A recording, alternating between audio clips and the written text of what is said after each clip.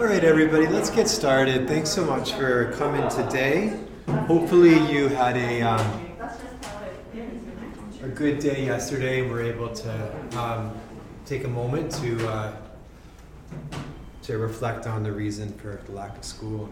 It was I had a meaningful day. I took the kids to an event at Grandview Park, and it was something else. I didn't get to the thing I wanted to do, which was to finalize writing out the directions for the written assignment. I realized this morning that I totally forgot to do that. I'm going to just do it right after class today, so that should be up this afternoon. Any questions or anything arising out of Wednesday's class? All right, let's get right into it then. Today we are going to speak about three cases. The first being Baker, and Baker being one of the two most important cases for administrative law. Baker and Babylon. And as I spoke about last class, Baker has stood the test of time in a rather remarkable way. And in fact, I'm not sure this is still the case, but I was reading up a little bit about Baker yesterday, and it was, at least for a time, the third most cited decision by the Supreme Court of Canada in its history. So it's consistently cited to this day. I'm sure if you were to go on the BC Supreme Court website, go to the recent judgments, you'll probably find 3 references to Baker in the last week. At the time that the decision came out, some people saw this was going to be a big deal. Professors David Deisenhouse, who's cited quite at length in Baker, so no doubt he liked it, and Evan Fox Decent, writing on Baker's release, they said, "The Supreme Court of Canada's decision in Baker is the most important decision in Canadian administrative law in 20 years. Madame Justice Claire Leroux-Dubé's judgment for the court puts Baker into the pantheon of great administrative law judgments, one occupied until now by 2 decisions of the court reported in 1979, Coupy, then Nicholson, and by Rand's 1959 judgment of Roncarelli and Duplessis." So they're saying, look, this is up there, top 4 all-time decisions. It's absolutely overtaken the Coupy and the Nicholson cases. We'll talk about those as almost a footnote on our path towards Vavilov. And it really is number 2, number 1 most important cases. So it's worth spending a bit of time on it. It's worth thinking a bit about the facts. You want to have that story connected to this case in your mind to help it stick. But what it's really important for is these 5 factors, the quote-unquote Baker factors, which will show where on the spectrum of procedural rights you're going to fall. So we'll get into that in a second, but first I'll set the stage by just reminding you of the facts. So this was out of the immigration context, and indeed there's a lot of administrative law that comes out of the the immigration context.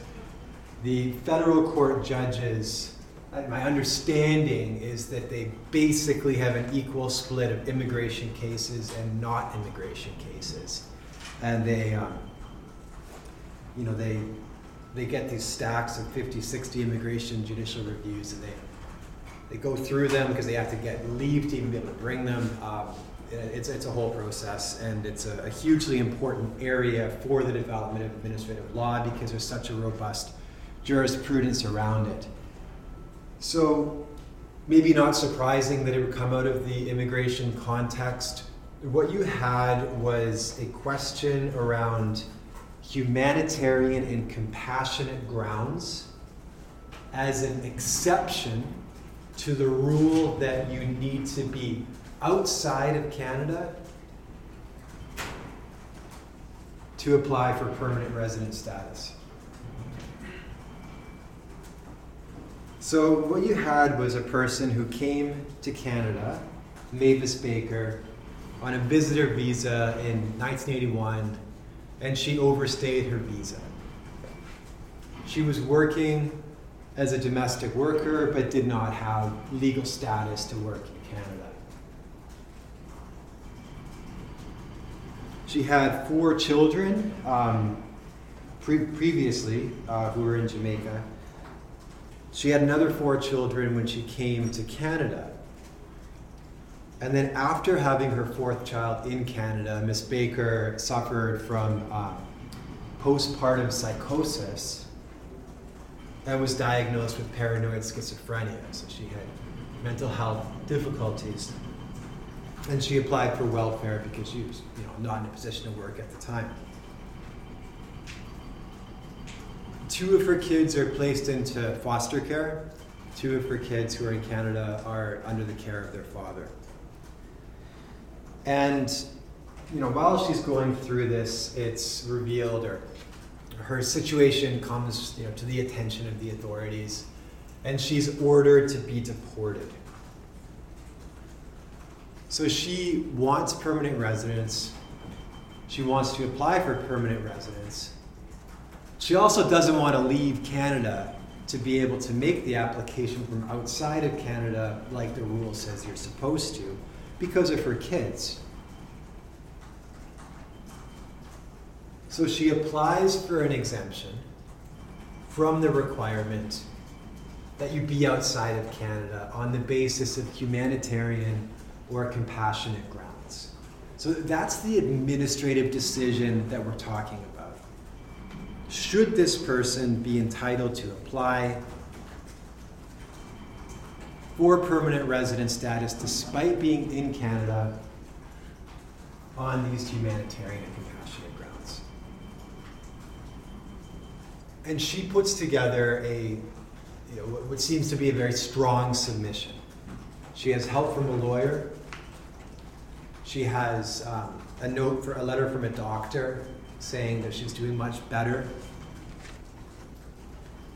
She has a letter from a social worker also attesting to the fact that she's doing better and is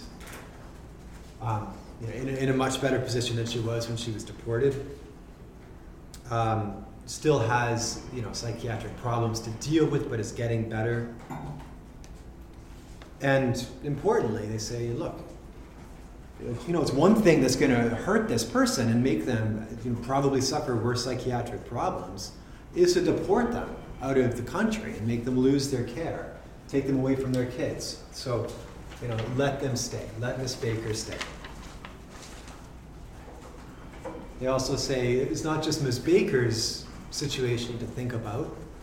You also have her kids, right? And she's the sole caregiver for 2 of the children, and the other 2 depend on her for emotional support and are in regular contact with her. So she's got this case put forward well for why she should be given an exemption from the requirement to leave the country. She gets back in the mail a letter. It says, "Dear Miss Baker, there are not sufficient humanitarian and compassionate grounds for you to stay in Canada. Period. Signed. See you later." No further explanation is offered. Signed by an immigration officer, M. Caden is the name. So what do you do in this circumstance? Well, fortunately, she was tied in with legal representation. So she brings an application for judicial review. Right? As part of that process, she's able to obtain notes to file from a different immigration officer, this guy, G. Lorenz. And these notes are fairly shocking when you read them.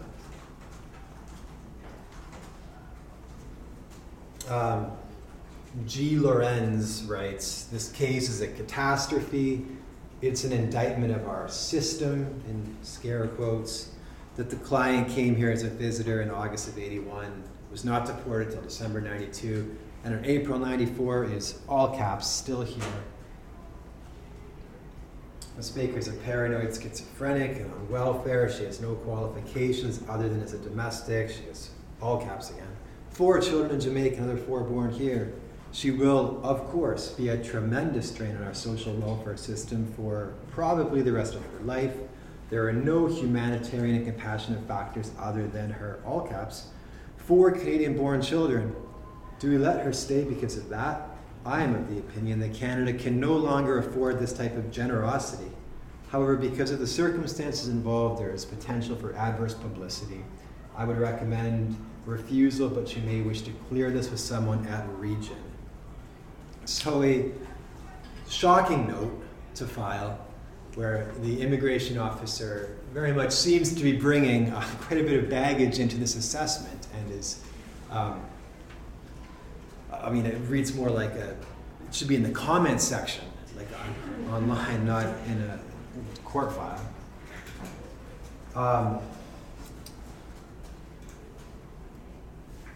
So what do? You go forward with the judicial review process.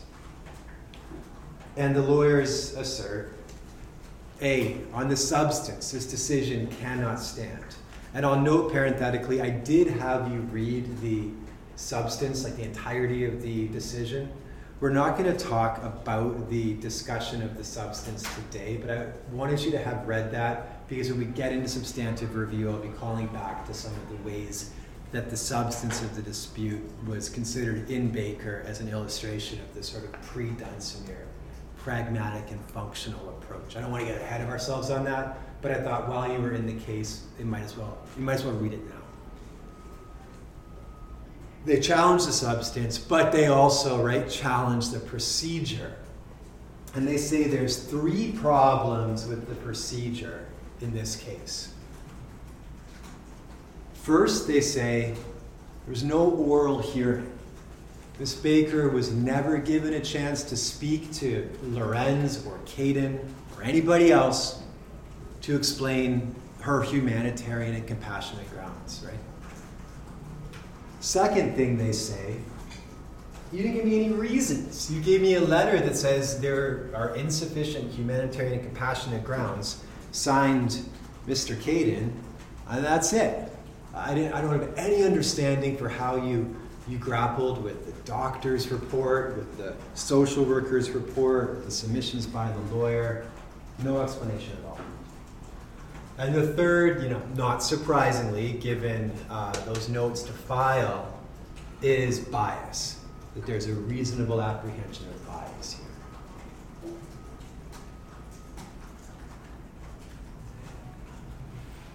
So, Justice L'Heureux-Dubé, writing for the unanimous court, there's a brief dissent or concurring reasons that take issue with the consideration of one factor within the substantive review.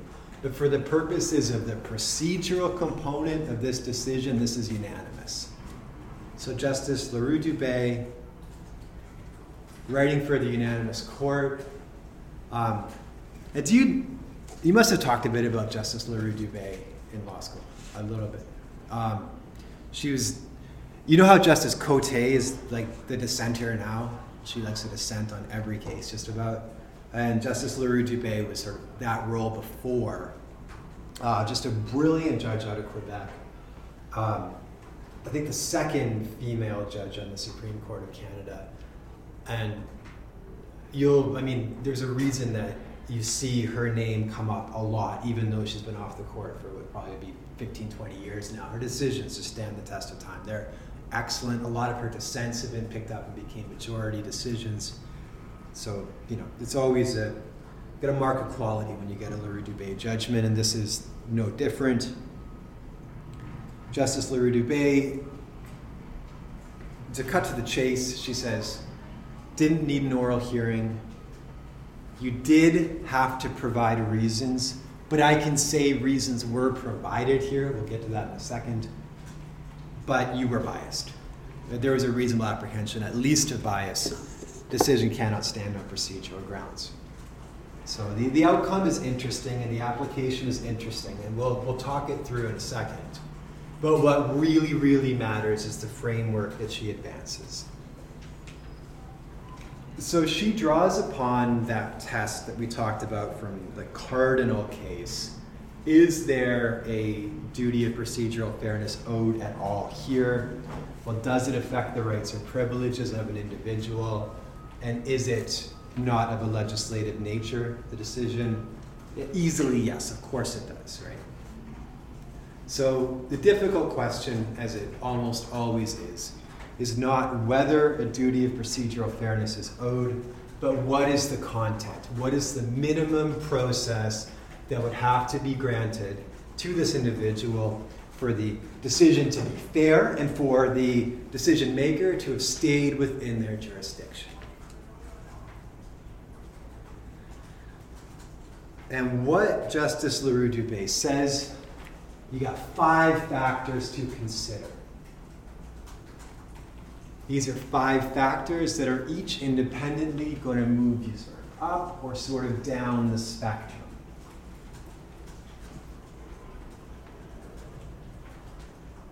Let's go through the 5 factors. I've got them up here on the board. You want to have these really clear in your notes, really well internalized. Almost certainly on an exam, you would have a procedural fairness component to a fact pattern, and you'd want to be able to explain the Baker factors and apply them. So the first Baker factor is the nature of the decision and the decision-making process. And what this looks at is this the type of decision and the type of decision-making process that looks more like court, that looks more like the judicial decision-making process? Or is this something that looks more like a purely administrative decision-making process? And you want to think, what looks more like court? Well, the more of an adversarial type system.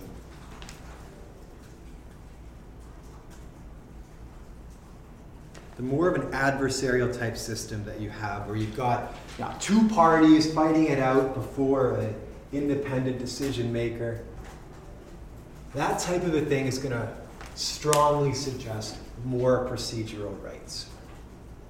On the other hand, where you have a purely administrative type decision, applying for a liquor permit, applying for a fishing license, you're not going to have, I want to get a liquor permit to have a wedding and be able to, serve alcohol. There's not going to be somebody opposing my liquor permit to, advocate vigorously against it. It's going to be, hey, here's the money. I've got a serving it right.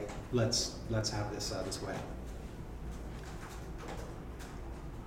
So the first factor, really important one, you want to think nature of the decision and the decision-making process. How much does this look like the type of decision and the type of process you would find in court versus how much does this look like a purely administrative, applying for some sort of a permit or a license, asking for just an ordinary exercise of government powers or discretion.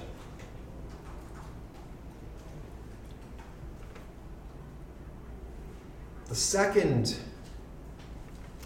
factor, the nature of the statutory scheme. This one more or less breaks down to, is this the end of the road in the statute so that you can only challenge this by judicial review, by that extraordinary remedy of judicial review? Or is there another level in the statute? Is there a reconsideration? Is there an internal appeal right? Because you remember when I talked a bit about the workers' compensation framework, right? Where you have this idea that you're going to have tons of people are going to get hurt on the job and they're going to apply for workers' compensation. And we want to just get it most of the way right the first time around, but we don't want to weigh it down with extraordinary process. And so we're going to have a relatively minimal procedural approach at the first level, but we're going to have an internal appeal, the Workers' Compensation Appeal Tribunal, where you get much more process. So if you were to try to challenge the WCB decision, the Workers' Compensation Board decision, the lower level decision, on the basis that you didn't get an oral hearing or right to counsel or cross-examination, they may well say, well, this isn't even the final decision. The statute, the scheme contemplates that you get more process next time around, or you get another chance to be heard and to have your matter reconsidered. In such a circumstance, that's going to strongly suggest less hearing, less process is required, at the first level. So just thinking through these 5 factors. First one, really, how court-like are we talking about the process and the type of decision that's being made? The second one, is this the end of the road within the administrative process? Or is there a right to further internal review while I'm still within the statute and I haven't left to go into the extraordinary realm of judicial review?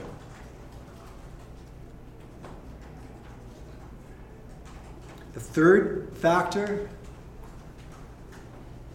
this one you might want to underline because this really goes a long way in practice.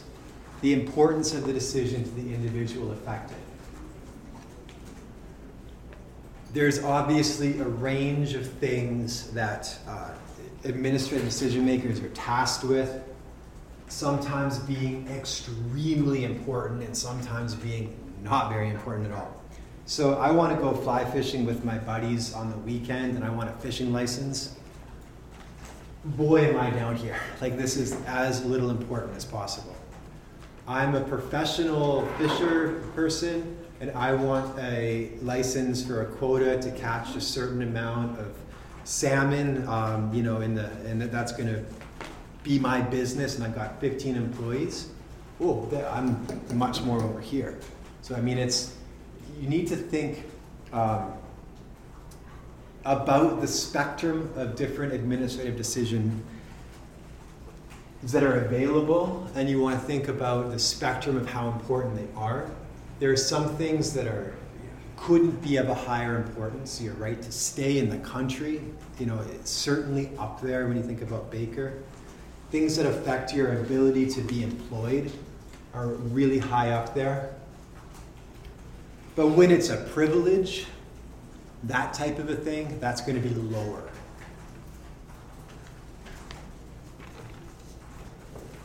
Lots of room for advocacy here, and lots of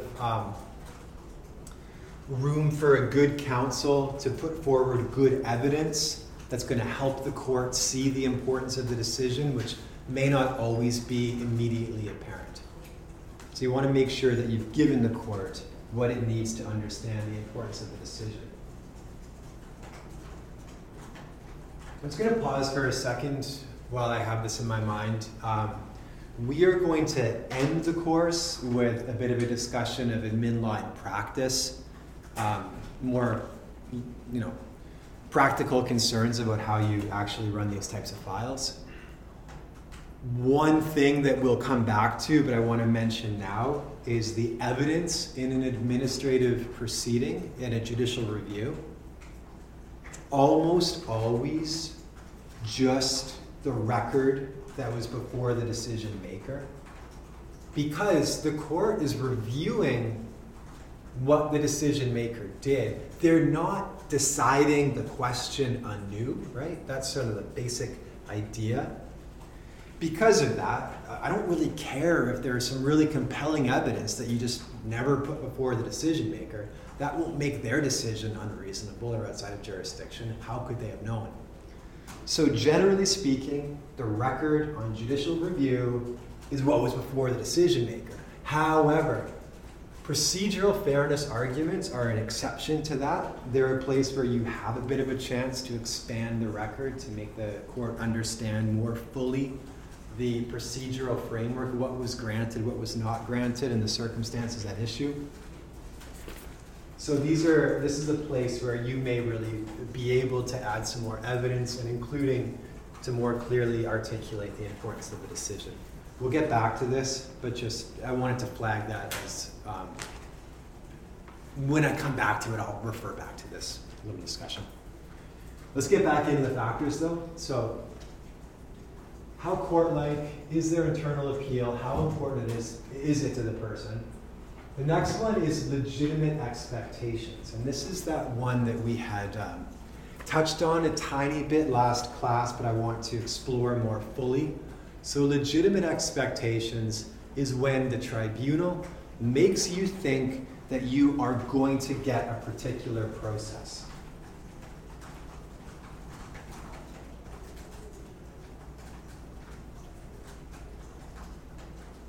Even if they were not otherwise legally obliged to give you that process, if they lead you to think that you will get that process, it may be unfair to deny you that process.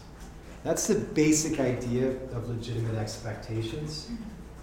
And where you'll find a basis to argue legitimate expectations would usually be something like guidelines, a published guidance by the tribunal.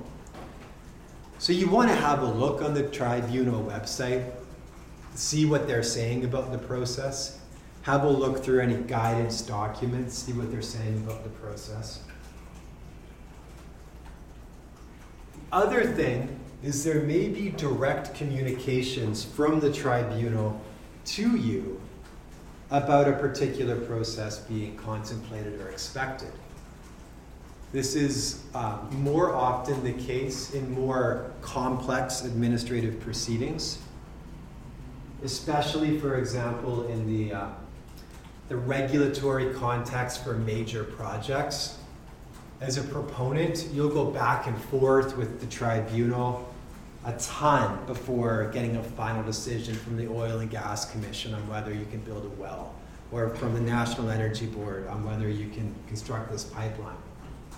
And in the context of that back and forth, which may span years even, there could be representations. Yes, of course we're going to give you this opportunity to respond to this point when we have our hearing. That type of a thing very well may come up. And if they are to say that and then not provide that opportunity,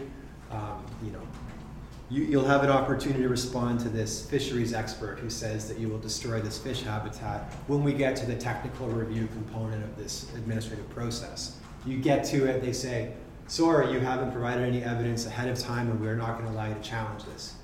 That very well may be a violation of a legitimate expectation. So, legitimate expectations, you want to think the tribunal is making you reasonably understand a particular process is going to be afforded to you.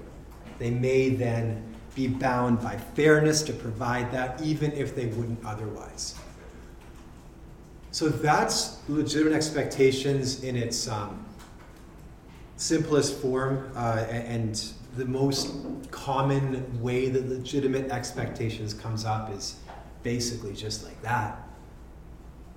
There's a wrinkle though, okay? So what I talked about there is legitimate expectations in terms of process.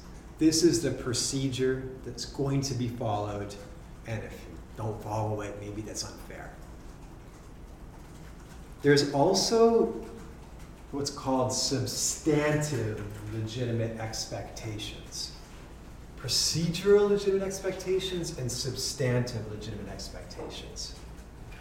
And substantive legitimate expectations is when the tribunal reasonably makes you think a particular substantive outcome is going to happen, that you're going to get this permit, that you're going to get the approval you're seeking. Now, this is what's confusing about substantive legitimate expectations. If I, as the tribunal, make somebody think that they're going to get a permit or an approval before my final decision is issued, do you think I'm bound to give them that approval? No, I'm not. I still retain the discretion to make the decision either way. So substantive legitimate expectations do not lead to substantive rights. I don't have a right to that permit just because that person made me think I was going to get that permit. So that should be pretty clear, kind of makes sense. Just because you make someone expect something's going to go their way doesn't mean it's necessarily going to go their way. But where it gets a little bit tricky is if I lead you to have a substantive, legitimate expectation that a particular result is going to happen, that may increase your procedural rights. There may be more process that the tribunal is required to complete before it can change its mind. Most notably, the courts will sometimes say, hey, you got to tell this person what made you change your mind and give them a chance to respond. Was there some new fact that made you go from you're a yes to you're a no? Did somebody make a new representation?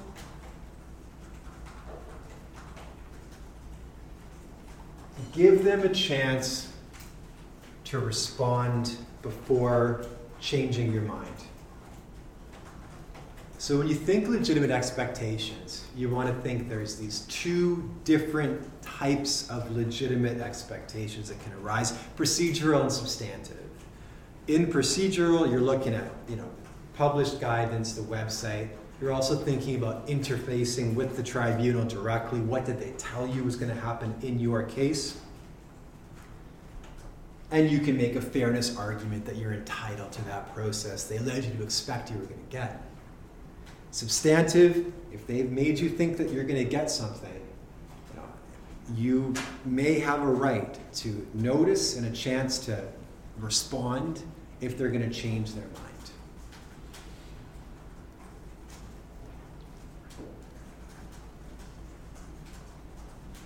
This will come up again in a really interesting way when we get to the interface of Aboriginal law, Indigenous law, and administrative law. Because when you have the sort of superimposition of the duty to consult with administrative law duties of fairness, you get interesting problems. Like, what happens if a nation does not get along with the proponent of a project, which is often the case, and is raising very secret or closely held issues of Indigenous traditional knowledge with the government within a consultation process, and that changes the government's mind? Must the proponent be given advance warning of that? Must they be given a chance to respond? Who gets the last word? Should it be the Indigenous group exercising their constitutionally protected consultation? Or should it be the proponent, demanding procedural fairness from the administrative state? These are really interesting, difficult questions. Yeah?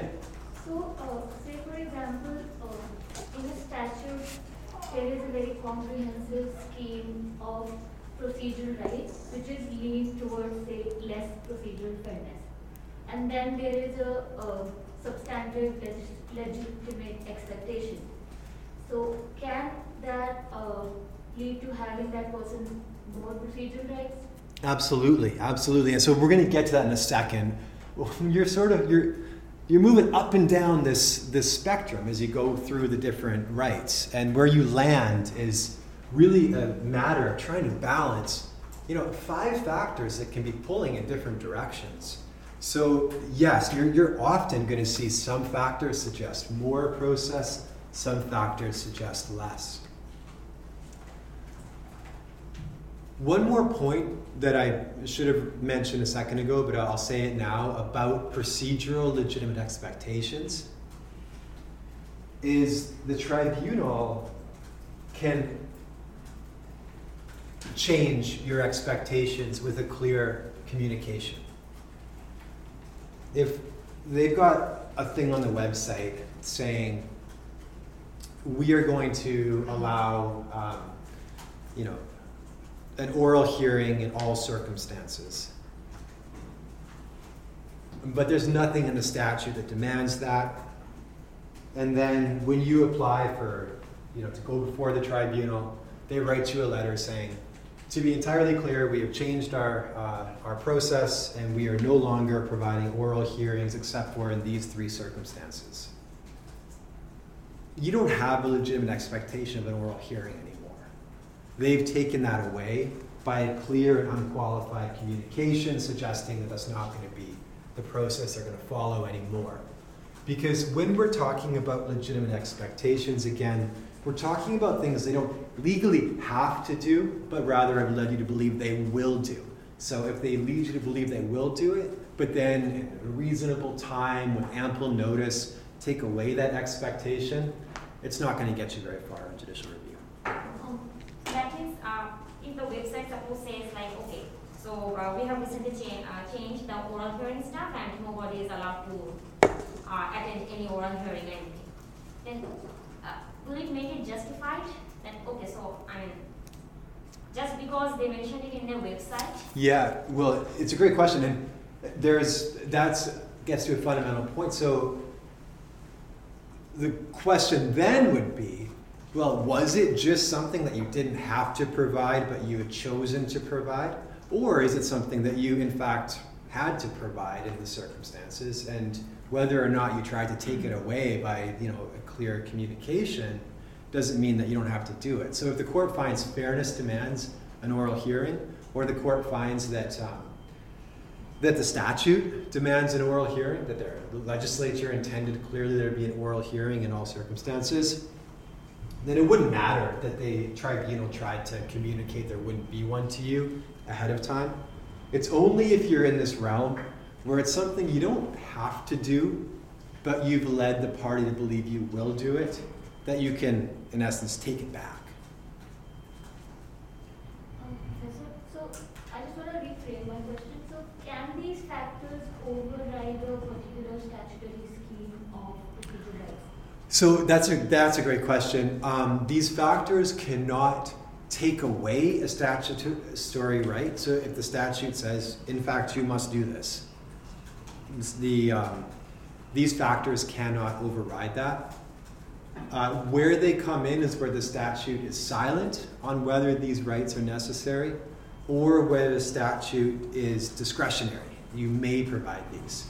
If the statute says you must not provide an oral hearing, that's the end of it. Your challenge would be to the constitutionality of the statute, but it wouldn't be to say, we're not going to follow the statute. We're going to provide you an oral hearing notwithstanding. Those are very good questions. Then we need to do some constitutional challenges, right? Yeah, and those would be very difficult.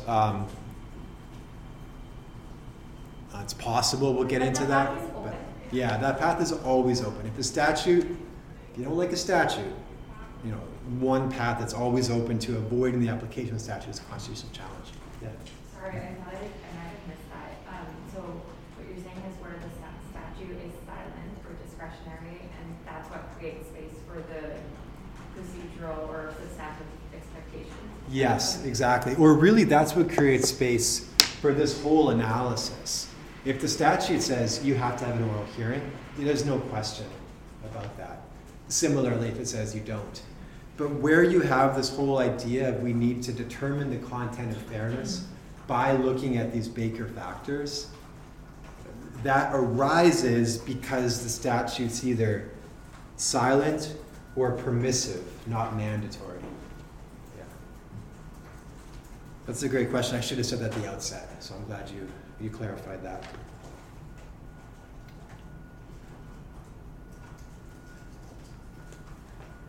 All right, and then the fifth factor is the procedural choices given to the body.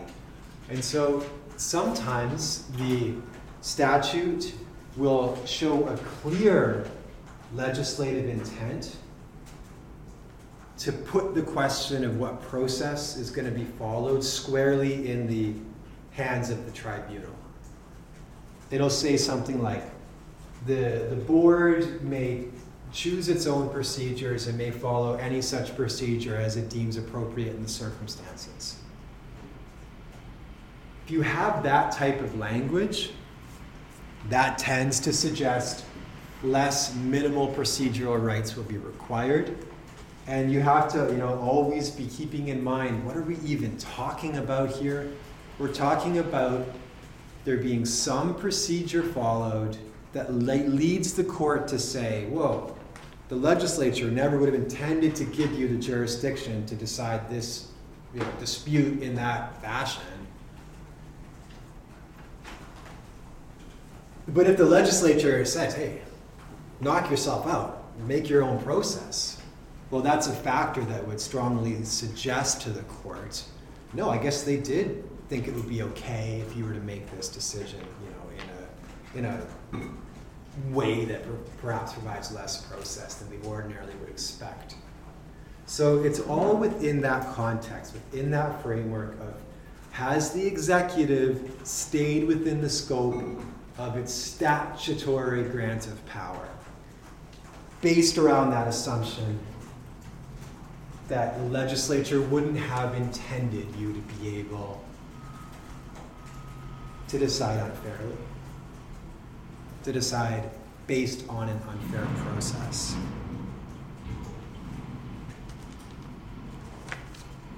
So you get a procedural fairness question.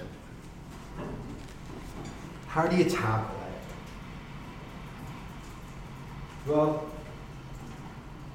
first you make sure that there's a duty of procedural fairness owed. You say, someone's rights or privileges or interests being affected, and it's not by a legislative decision. All right, I've got procedural fairness owed. I'm in the door.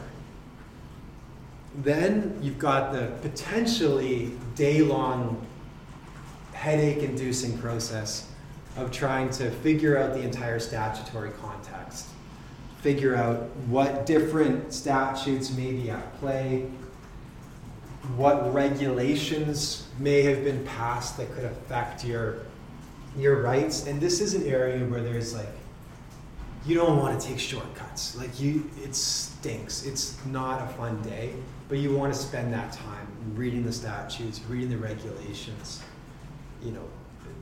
trying to read more or less the whole thing. Obviously, you can skim parts that are plainly irrelevant, but there will be little gems buried in there. And statutes are not always well organized, and regulations are rarely well organized. So you really have to delve in, read the thing, look for the process. The more you do it, the more you start to get a bit of an instinct as to where things might be, what sort of things to look for. But if you're writing a memo this summer as a summer student, or in the fall as an articling student, and this kind of thing comes up, don't feel bad taking the time to review those statutes carefully. That's some of the most important work you can be doing for your client, frankly, is to fully understand the statutory context. And because what you're getting at there is, what's the minimum sort of outline that we're working within? What does the statute say must happen, cannot happen, and then what does it say may happen? If you're in the world of must, if the question is oral hearing, and you find, this regulation says there must be an oral hearing, you don't need to go on and put the Baker factors in your memo. You've got it. You've got the answer. So that's your, is there procedural fairness duty owed? Check. Carefully review the statutes and regulations? Check. If you're still left with a maybe after carefully reviewing the statutes and regulations, you're into the guidelines, published guidance, and then you're into the Baker factors.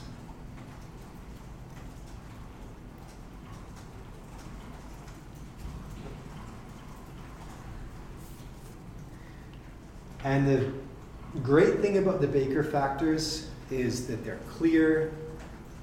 I think they're easy to understand. Legitimate expectations being the trickiest of the five, I would say. Hard thing about the Baker factors is if we all look at the same dispute and apply the same 5 factors, we could come to 20 different balancing exercises. There's a lot of apples and oranges. Is the importance of the decision such that it overcomes the fact that there is an internal appeal right, and it wouldn't seem like you necessarily need that much process at the outset? Is the fact that the legislature has very clearly given this tribunal the mastery of its own process enough to overcome the fact that it looks a lot like a courtroom decision and you'd think there'd be more process? These are the types of disputes that there is not a right answer to. It's a balancing exercise, and it's where, frankly, advocacy comes in. You're going to get up there and say, this decision is of such importance that overcomes all the other Baker factors, and we need to get an oral hearing because we simply can't have this person lose this right without that process. You need to get up on your high horse, and you need to be a good advocate on the Baker factors to show how to balance them against each other. So let's think about how the Baker factors are applied in Baker. And the court says, look, they point in different directions. Is this a court-like decision, a court-like decision-making? Yeah? Oh, yeah, I wanted to ask, I understand these 5 factors move you up and down the spectrum, but I was wondering if we could shed some insight as to what combination of those helps you decide at what point you actually stop. I understand you can do more or less, but how do you decide between counsel versus oral? There's a great question, and I don't have a great answer. There's no mathematical or even quasi sort of algorithmic formula to decide where you are. It really is just a matter of saying, the ultimate question is, what would the legislature have demanded or contemplated as a minimal process in this circumstance? And then you're just making arguments, and you're saying it's got to be farther along because of this, and this factor. I wish there was a better answer for that. I think one of the great underutilized methods of legal scholarship is empirical study of what actually drives court decisions. And I think that Baker factors and how they balance against each other would be an outstanding area for some, data-intensive look at. Especially with the immigration context, you've got tons of cases applying these factors. Third most cited decision ever, right? And so I think that you could probably learn through empirical study what actually drives the courts, but I can't tell you sort of prescriptively how you're going to balance the factors against each other and figure out where you are on the spectrum. You just need to know the farther along the spectrum you're going to get, the more you need to show that multiple factors point your way, or one is overwhelmingly in your favor. So it's a disappointing answer. I wish I had a better one. So in Baker,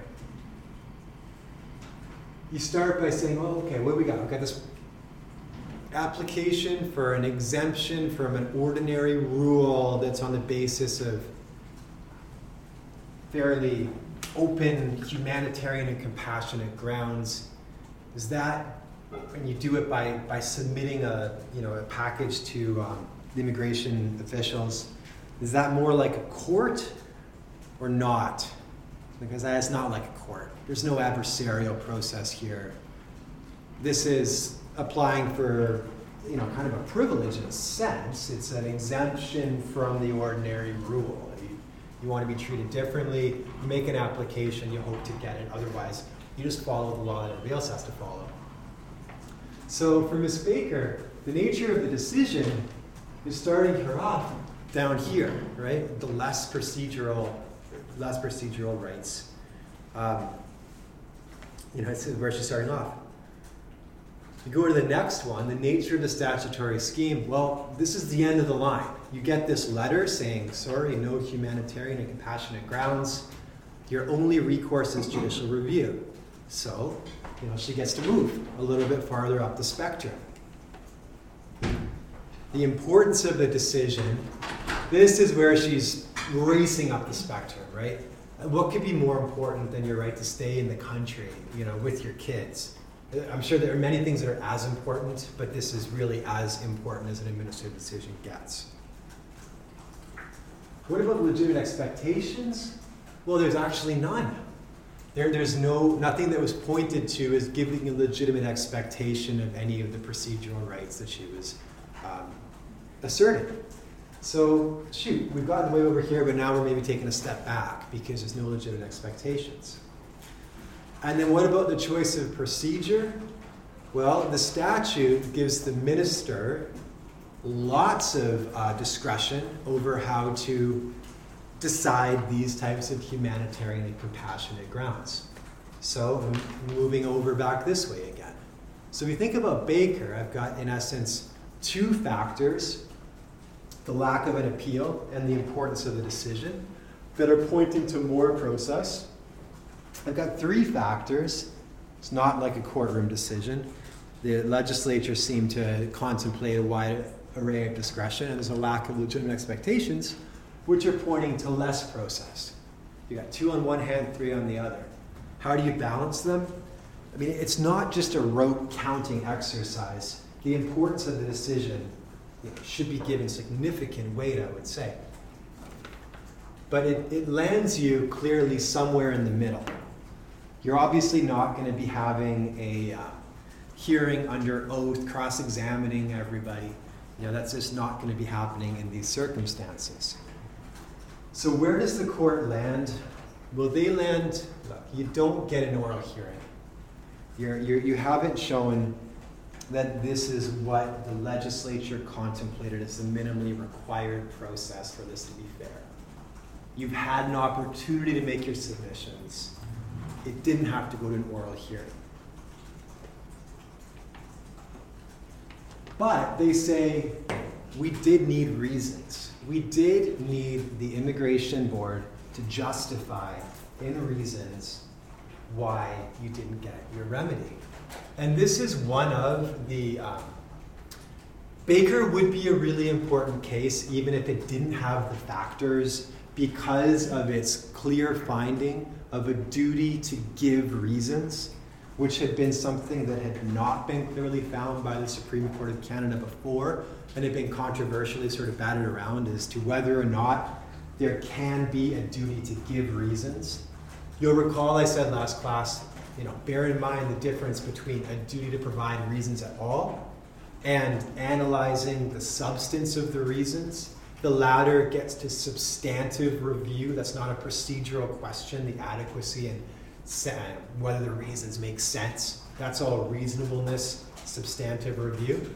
But do you have to give reasons at all? That's a procedural right.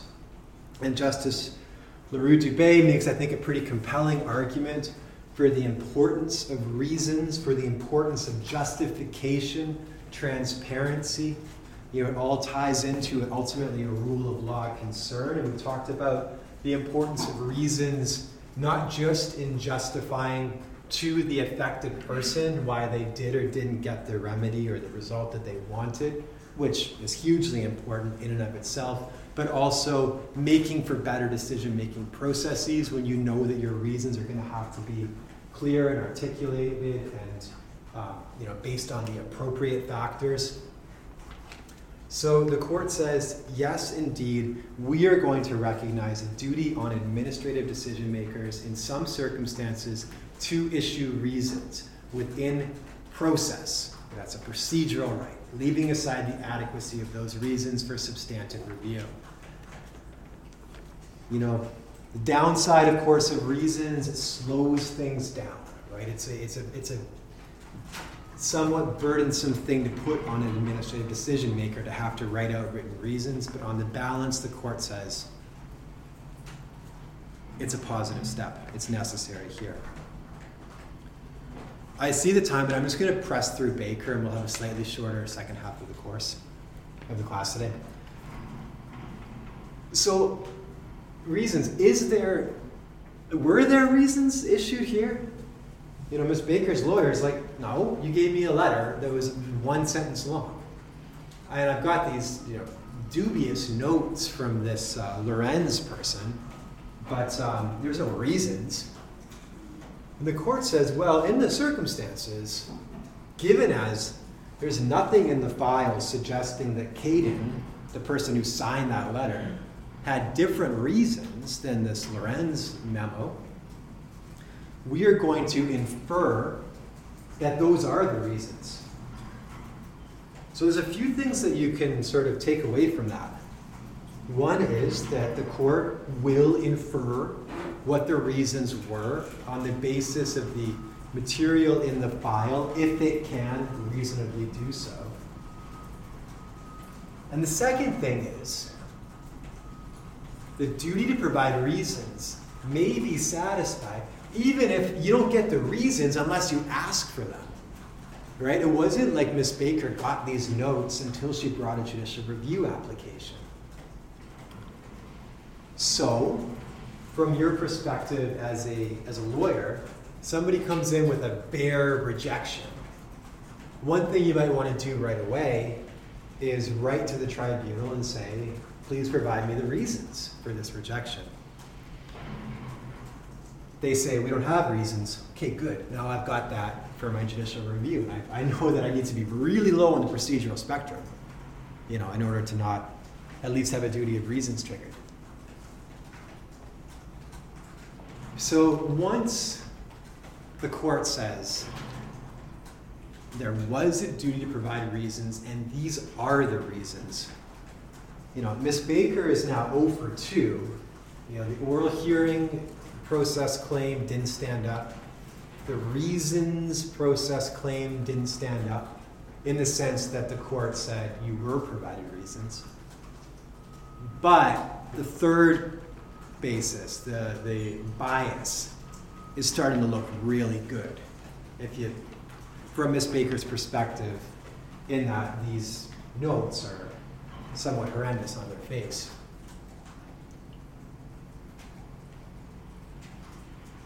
So we're going to talk a lot about bias a bit after the break, a lot next week on Wednesday. But in essence, when you have a adjudicating of rights in an area where you're supposed to be impartial, what matters is a reasonable apprehension of bias, same as in the courts.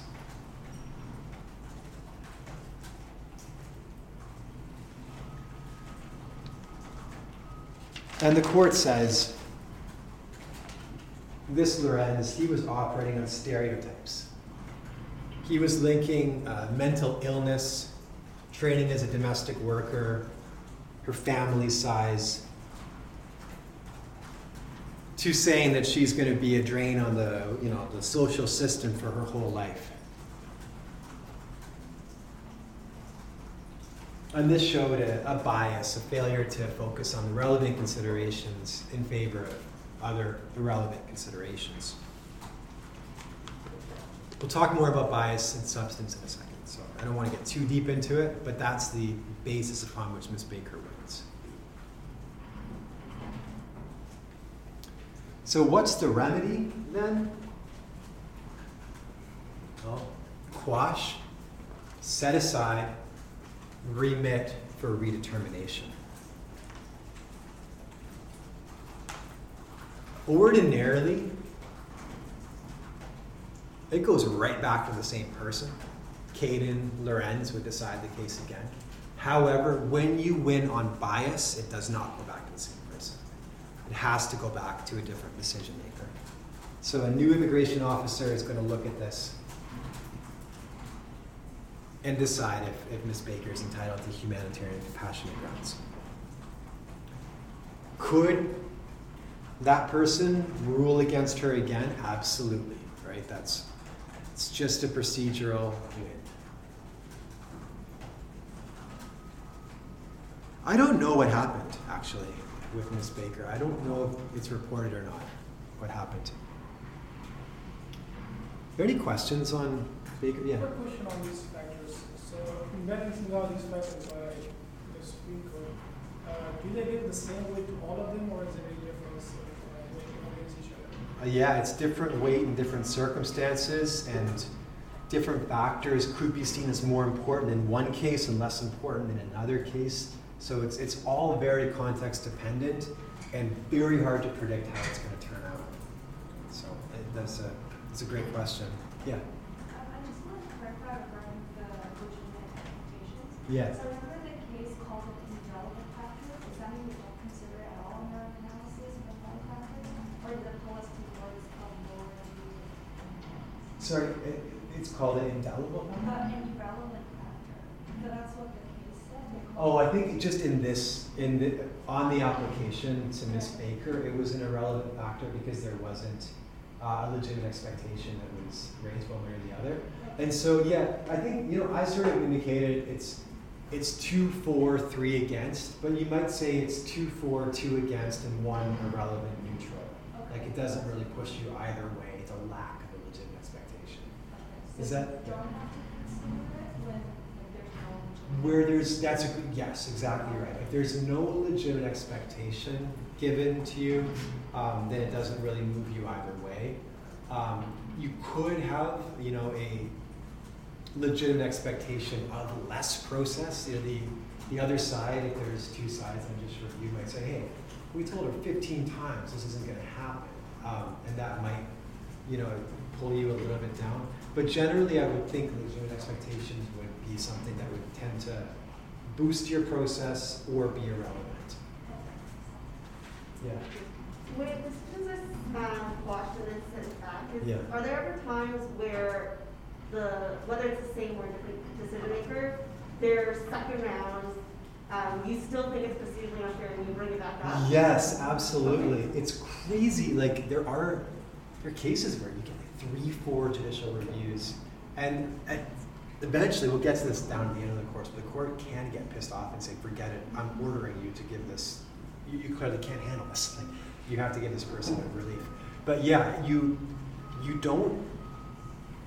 You still have to be within jurisdiction, and so if you're outside of jurisdiction the second time around, the court still will police that, and they get annoyed if they're not being followed. But yeah, absolutely. It's a heavy lift though. If someone comes and says, "I won the first time and I want to challenge it again," you're going to face probably a skeptical court, but if you can win them over, you're going to get a mad court on your side. Yeah.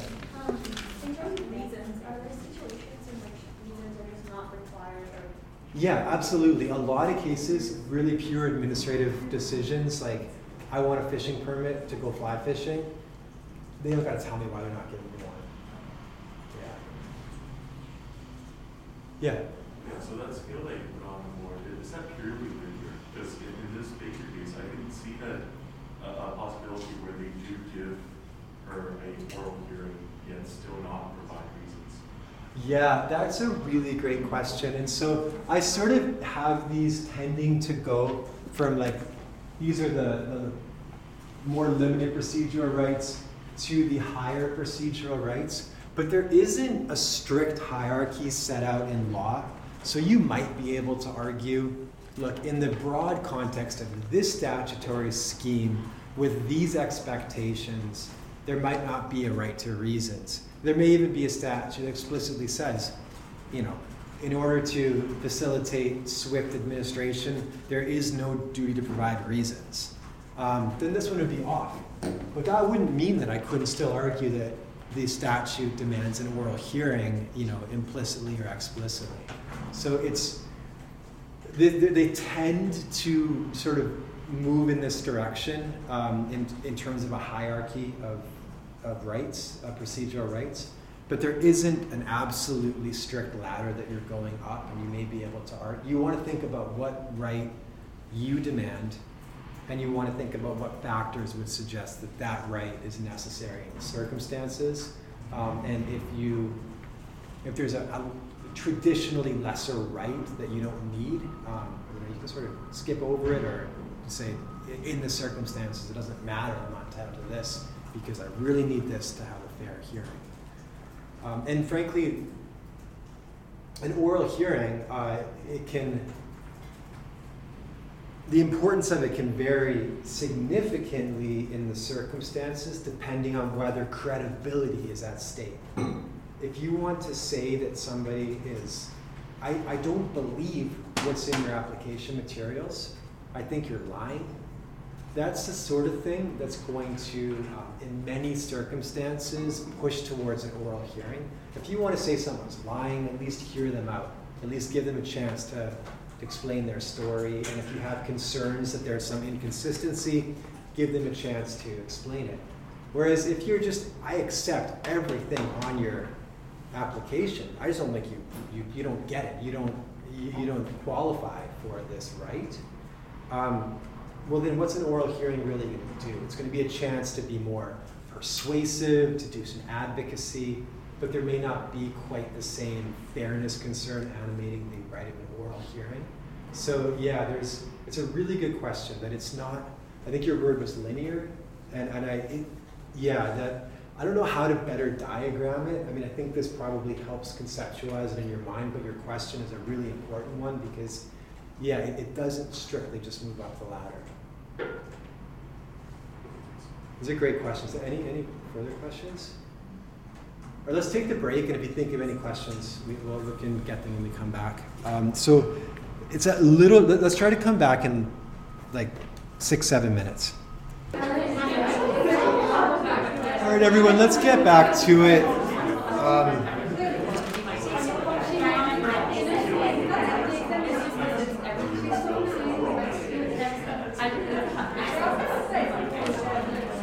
All right, I had a couple of important questions.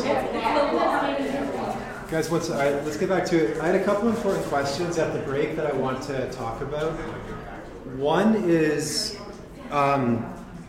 talking about legitimate expectations. And what's the role of the tribunal's own precedents when you're looking at legitimate expectations? If I could show you that at the residential tenancy branch, in similar cases, they've consistently granted an oral hearing. Does that give rise to a legitimate expectation?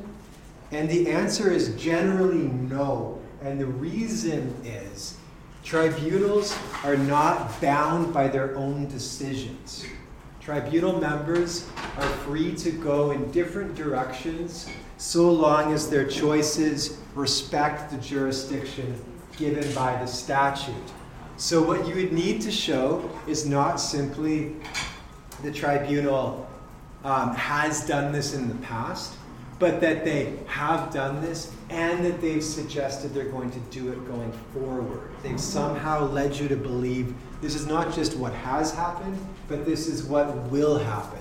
So look, if you're making a legitimate expectations argument, gather all of the precedents you can that say that this is how they do things and try to frame it as this led to a legitimate expectation, this would be done going forward. But don't be too confident that you're necessarily going to get treated the same way if you can't show, a clear representation that this is how things are going to be done, not just how they have been done.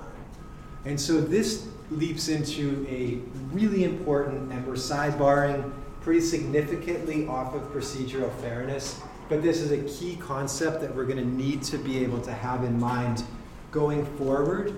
Okay, what? I've been thinking about the legitimate expectations. Yeah. Right? And I know that the tribunal is not one person, it's like a body of people, and you communicate with different people whenever you're trying to address an issue. So I wonder if if you can develop a legitimate expectation through communication with one person and then you hear something else from another person, I can imagine That's 100% how it usually happens. You'll say, hey, I was speaking. So a lot of bigger tribunals appoint effectively like ad hoc members. You'll get this person who's a scientist with strong understanding of hydrogeology. You'll get a lawyer who knows a lot about indigenous relations. And you'll get somebody with a strong, just general administrative background. They will come together and be a National Energy Board panel. But you also are backed by this whole institution, the secretariat it's often called, which is the sort of administrative staff of the tribunal itself. And so quite often, the one doesn't know what the other's doing. And the one is saying this, and the other just doesn't know or doesn't agree. And so that type of disconnect between different people at the tribunal absolutely can happen. And what you want to argue is that I reasonably thought this person, was speaking on behalf of the tribunal. And if it's somebody who really doesn't have much authority, I spoke to an intern. They said, I think this is what's going to happen. They're not going to get too far.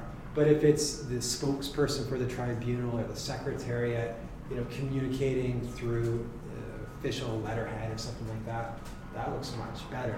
So that's definitely a dynamic, and that's a good understanding of what tribunals really look like. So let me then, I'm in this sidebar now, and the sidebar is the role of precedent within the administrative law scheme, within the judicial review scheme.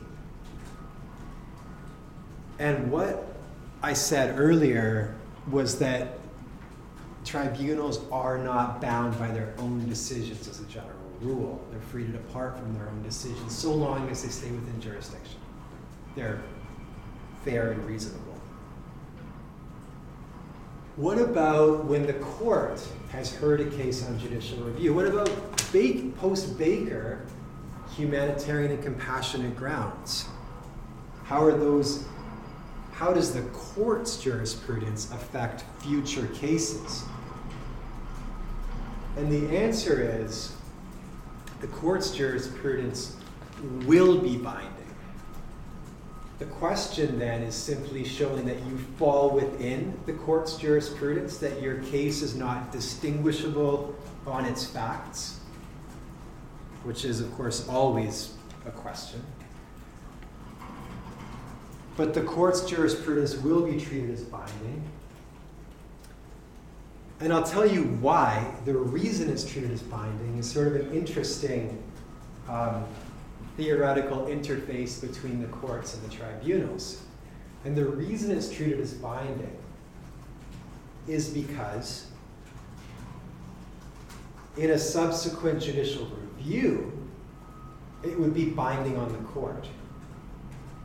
So the tribunal may not be directly bound by the court's decision,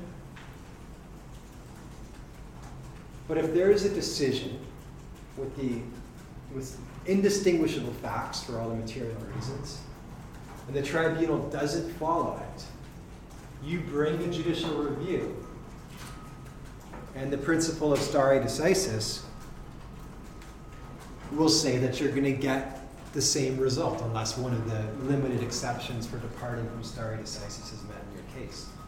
So because the court is bound by its own decisions, once it decides something, that binding nature trickles down to the tribunal.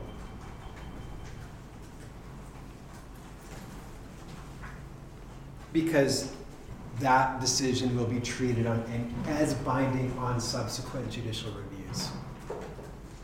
Practically, what you get then is tribunals appear, they had counsel appear at judicial review proceedings to try to explain to the court their process, to try to explain why a particular result, if found necessary by the court, could have problems for the tribunal going forward. But I want to introduce that idea, keep it in mind. We'll bring it up again.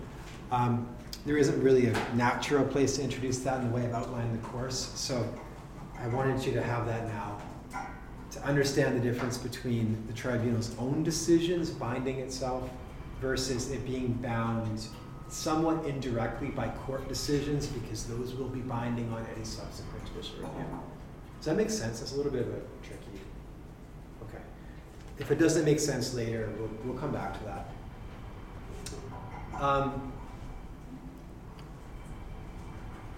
All right, so you had a question about I Baker's. just want to briefly comment on the Baker's case. I'm always fascinated by the facts and the outcome for thousands of people. Coming to Canada, we're already here for in pursuit of the residency. I can't relate to that personally. Yeah.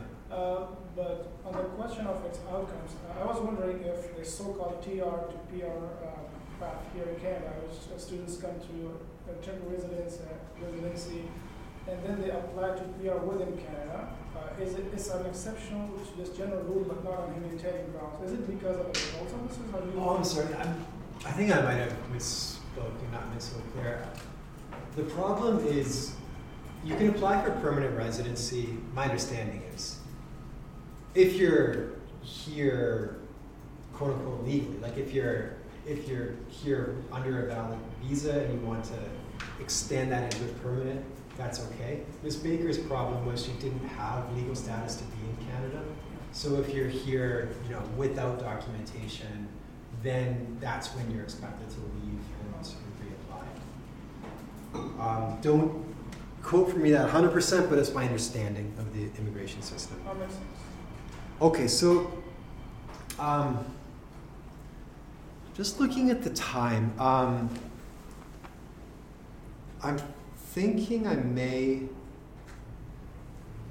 go in the opposite order to what I had expected, and I may speak about the Bergeron case before the Chrétien case, just because the Chrétien case fits pretty well with the discussion on Wednesday about bias, whereas the Bergeron case is a bit more of a standalone. And then maybe I'll show this video I had planned to, which is kind of interesting. It's Gomery speaking about this pending judicial review. And maybe introduce the Chrétien case a bit, but we'll really get into it on Wednesday, which is also a nice chance to review the Baker factors within the context of a bias discussion. So let's talk about the Bergeron case first. And the Bergeron case is interesting for what it says is not clearly decided about the law on procedural fairness. And specifically, it's the degree of deference to give to a tribunal on procedural choices that they've made. So Bergeron is a decision of Justice Stratis of the Federal Court of Appeal. He's undoubtedly I wouldn't say undoubtedly, but he's top 3, top 4 admin law judges in Canada. He really likes this stuff a lot, like to a scary amount. I was like I did a podcast and I criticized one of his decisions, and the guy I did a podcast with was on a conference panel with him like a few weeks later, and he was like, "Can you please tell Mr. Pullyblank that I disagreed strongly with his analysis?" It's like, oh. And so he's listening to the podcast. He's going to listen to this one. Hello. But he's brilliant, and no, he really is. He really, really is good at this stuff. And so when you see a Stratis decision, pay heed. I think there's getting on the Supreme Court of Canada is, you got to be excellent and then extremely lucky to have the right vacancy come up at the right time. He could have been on the Supreme Court of Canada easily. And so, important case to look at, because what he picks up on is, look, we talk about standard of review. We talk about reasonableness, like there's a range of reasonable outcomes that you fall within them, and we talk about correctness. Did you get this law right? But what standard of review do we apply to procedural decisions, to procedural matters? And he nails the Supreme Court of Canada for being inconsistent on this. And he says even in their most recent case, they quickly say the standard of review on procedural matters is correctness, and it's important to show deference to the tribunal on its procedural choices. Like, well, which one is it then, right? Are you showing deference or is it correctness? And where this all lands is, in essence, that you have to be correct in that you provided a fair hearing.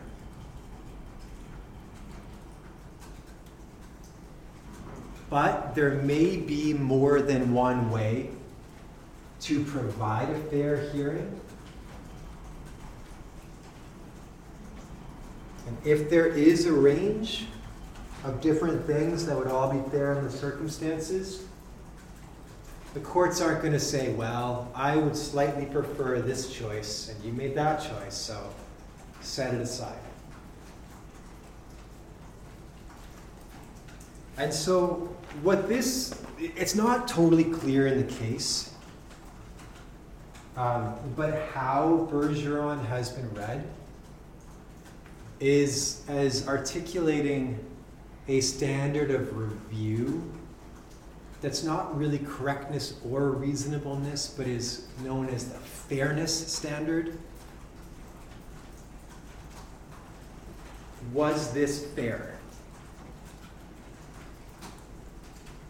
If it's not fair, I have no basis, I have no right to just defer to the tribunal and say, okay, well, go ahead and be unfair.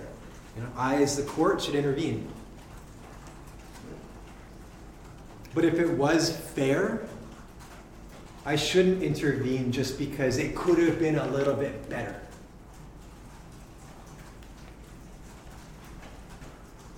So you want to think, I think this is where it's going to go. I really think this makes more sense than saying correctness, which just begs the question of, well, where does deference come in then? I think this idea of the standard of review as fairness will be accepted by the Supreme Court of Canada. Even if it's not in exactly those words, I think in substance it will be accepted, or it already has been accepted in substance, if not described this way. So when you're thinking about, judicial review for procedural fairness, don't get caught up in standard of review questions, deference, etc. Frame it all as fairness. If you're responding, if you're working for the government, you'll respond to judicial reviews. I did that for years. It's basically all I did. You just frame it as, look, you got a fair process. You don't try to say, it was reasonable in the circumstances, though it may not have satisfied a correcting standard or something like that. You just say, that was fair. If you're advocating on behalf of an applicant for judicial review, this was not fair. So I don't want you to get too caught up in the standard of review question. I like Bergeron as a explanation for how this is an unsettled area, but I want you to take away fundamentally the standard of review is fairness, is to ensure that the decision was fairly made in process. The facts of Bergeron, another high frequency tribunal to come before the courts is the Canadian Human Rights Commission. You have a lawyer at the DOJ who gets chronic fatigue. She goes off work. The Human Rights Commission sort of proposes a return to work procedure. She doesn't agree that it's workable. DOJ demands that she kind of comply with this and start coming back to work. She says no, she gets terminated, human rights complaint. And so part of the Human Rights Commission process is investigatory.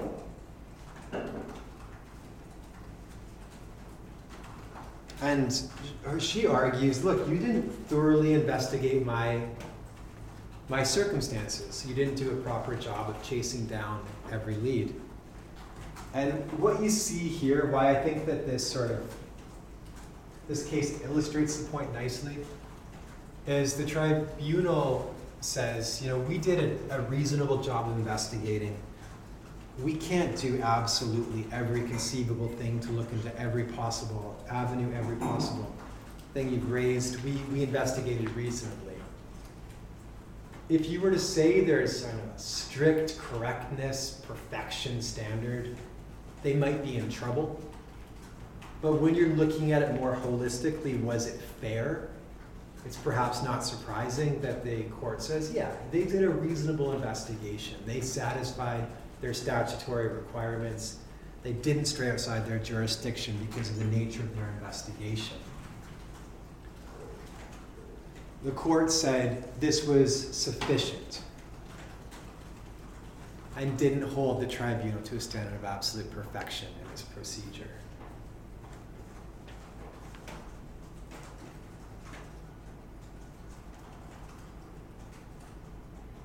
Any questions about that Bergeron case? It's like I'm not talking about it at a time, the reading wasn't extensive on it, but I don't want to totally dismiss it as not that important. I mean, I think it is an important case, and it's a concept that I think is easier to think you have in mind than to really grasp, and I still struggle a little bit with what's the real difference between fairness review, correctness review on questions of procedure. This isn't going to be the last word on this subject. I think the Supreme Court of Canada will weigh in, even if it is just to basically say that Stratus is on the right track. So, important case, and if you feel like you at least understand the nature of the dispute and sort of what's being argued over here, then you're probably in pretty good shape. All right, so I'm going to introduce, I think, the Chrétien case. And maybe because I have it queued up, I'll end by showing just a little bit of this video, because I think it just helps you, it lands more to me to see the people and to get a chance to see the administrative decision maker who was found to be biased being interviewed about an allegation effectively of bias before he's found to be biased. You're not going to find that very often. So, it's good enough YouTube find that I'm willing to do it. And if we have time, then we can also watch the video about putting a lemon next to your bed. See what's that's on. So Chrétien is absolutely fascinating admin law case arising out of a fascinating set of facts. We're at the highest level. The applicant for judicial review is an ex-prime minister of Canada. And it's all coming against the backdrop of the sponsorship scandal. Is that familiar to you, sponsorship scandal? Yeah, I'm not surprised. It was quite the big thing at the time. So what you had was a strong Quebec separatist movement that led to a very close referendum on seceding from Canada. Coming out of that, you have this liberal government of Chrétien. It's a really fascinating election. What year was it? Whatever year it was. It's a crazy election. The official opposition is the Bloc Québécois, if you can imagine. The Conservatives split their vote by splitting into two parties.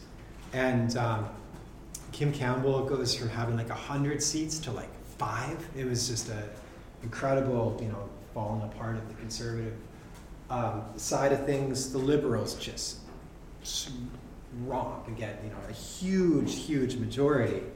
And Chrétien is prime minister. Bloc Québécois is the official opposition. Weird times in Canadian politics. And so the Quebec separatist movement is kind of one of the biggest problems, if you want to articulate it that way, that the Liberal government's facing.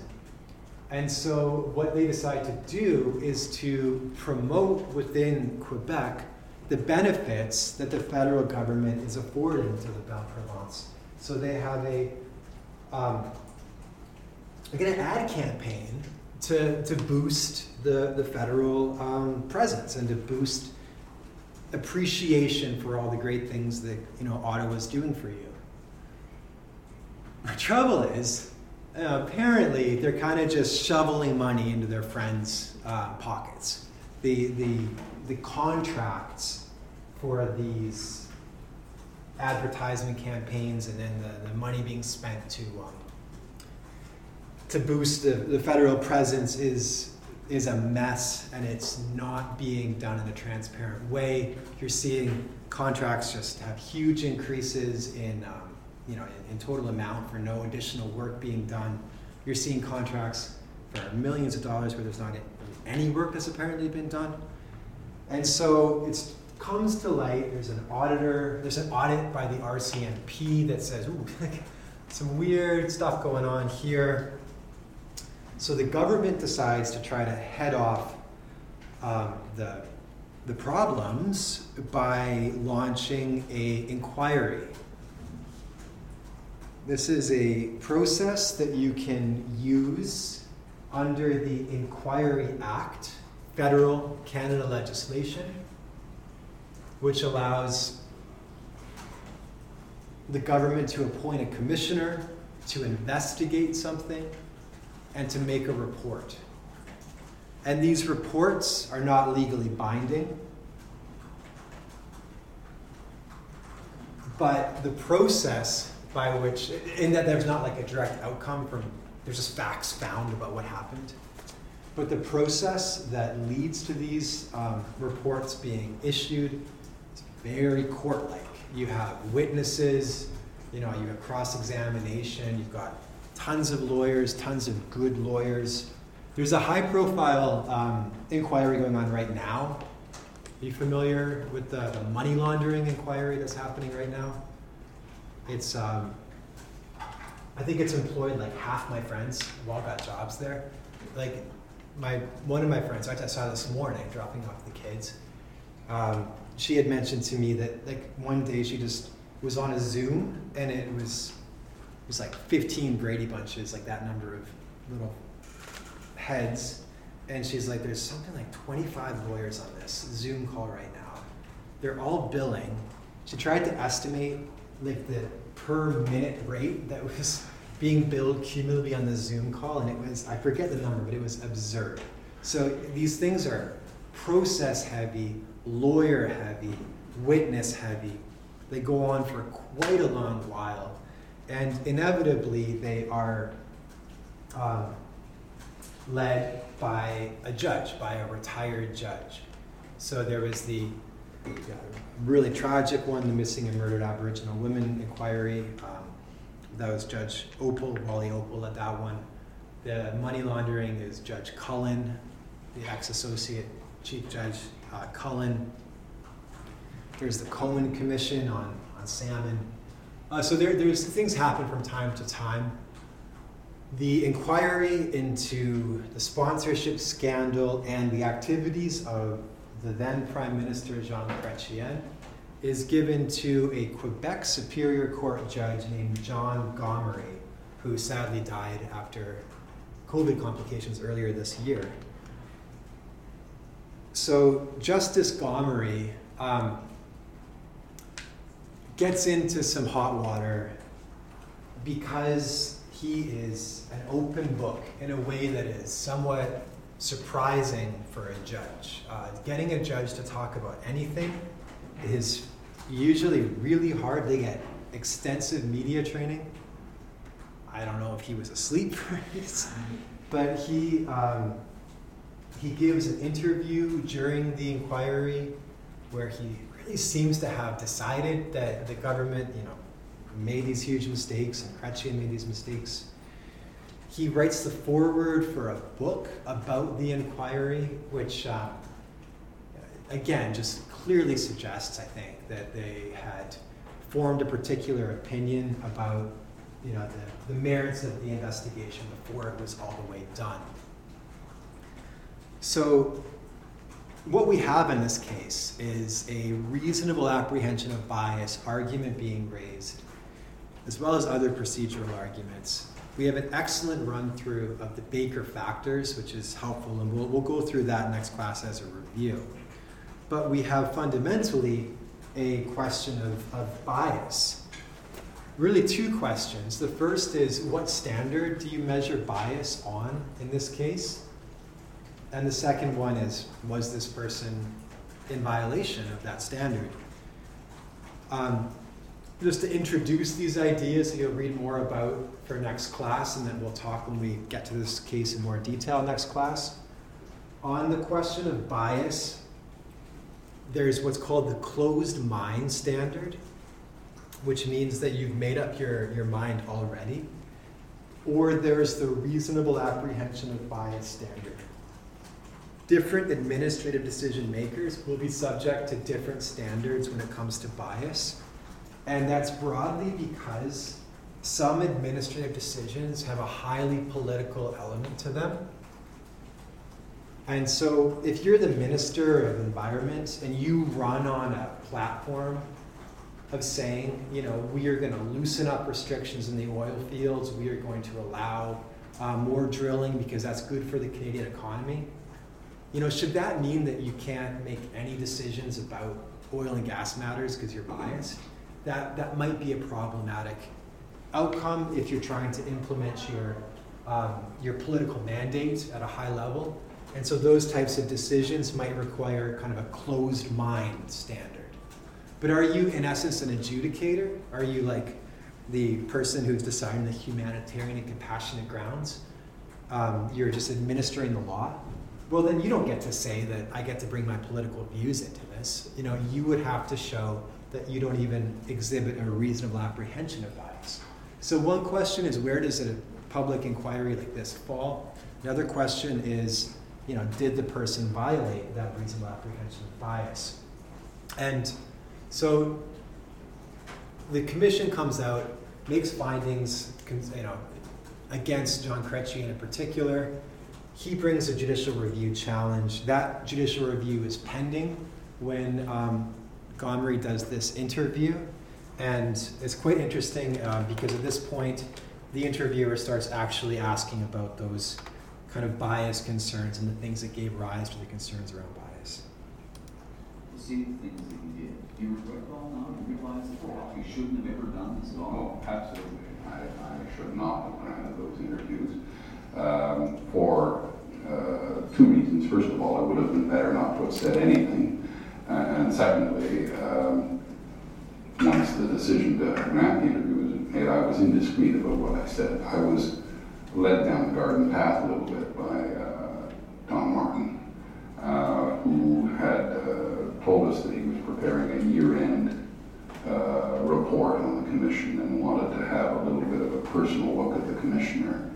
And I naively thought that he would limit it to that. But when the interview started, he got into subjects which were far beyond just looking at the personal life of the commissioner. He started to ask my impressions of witnesses, and I unwisely didn't say I'm not going to answer those questions. I went ahead and answered them.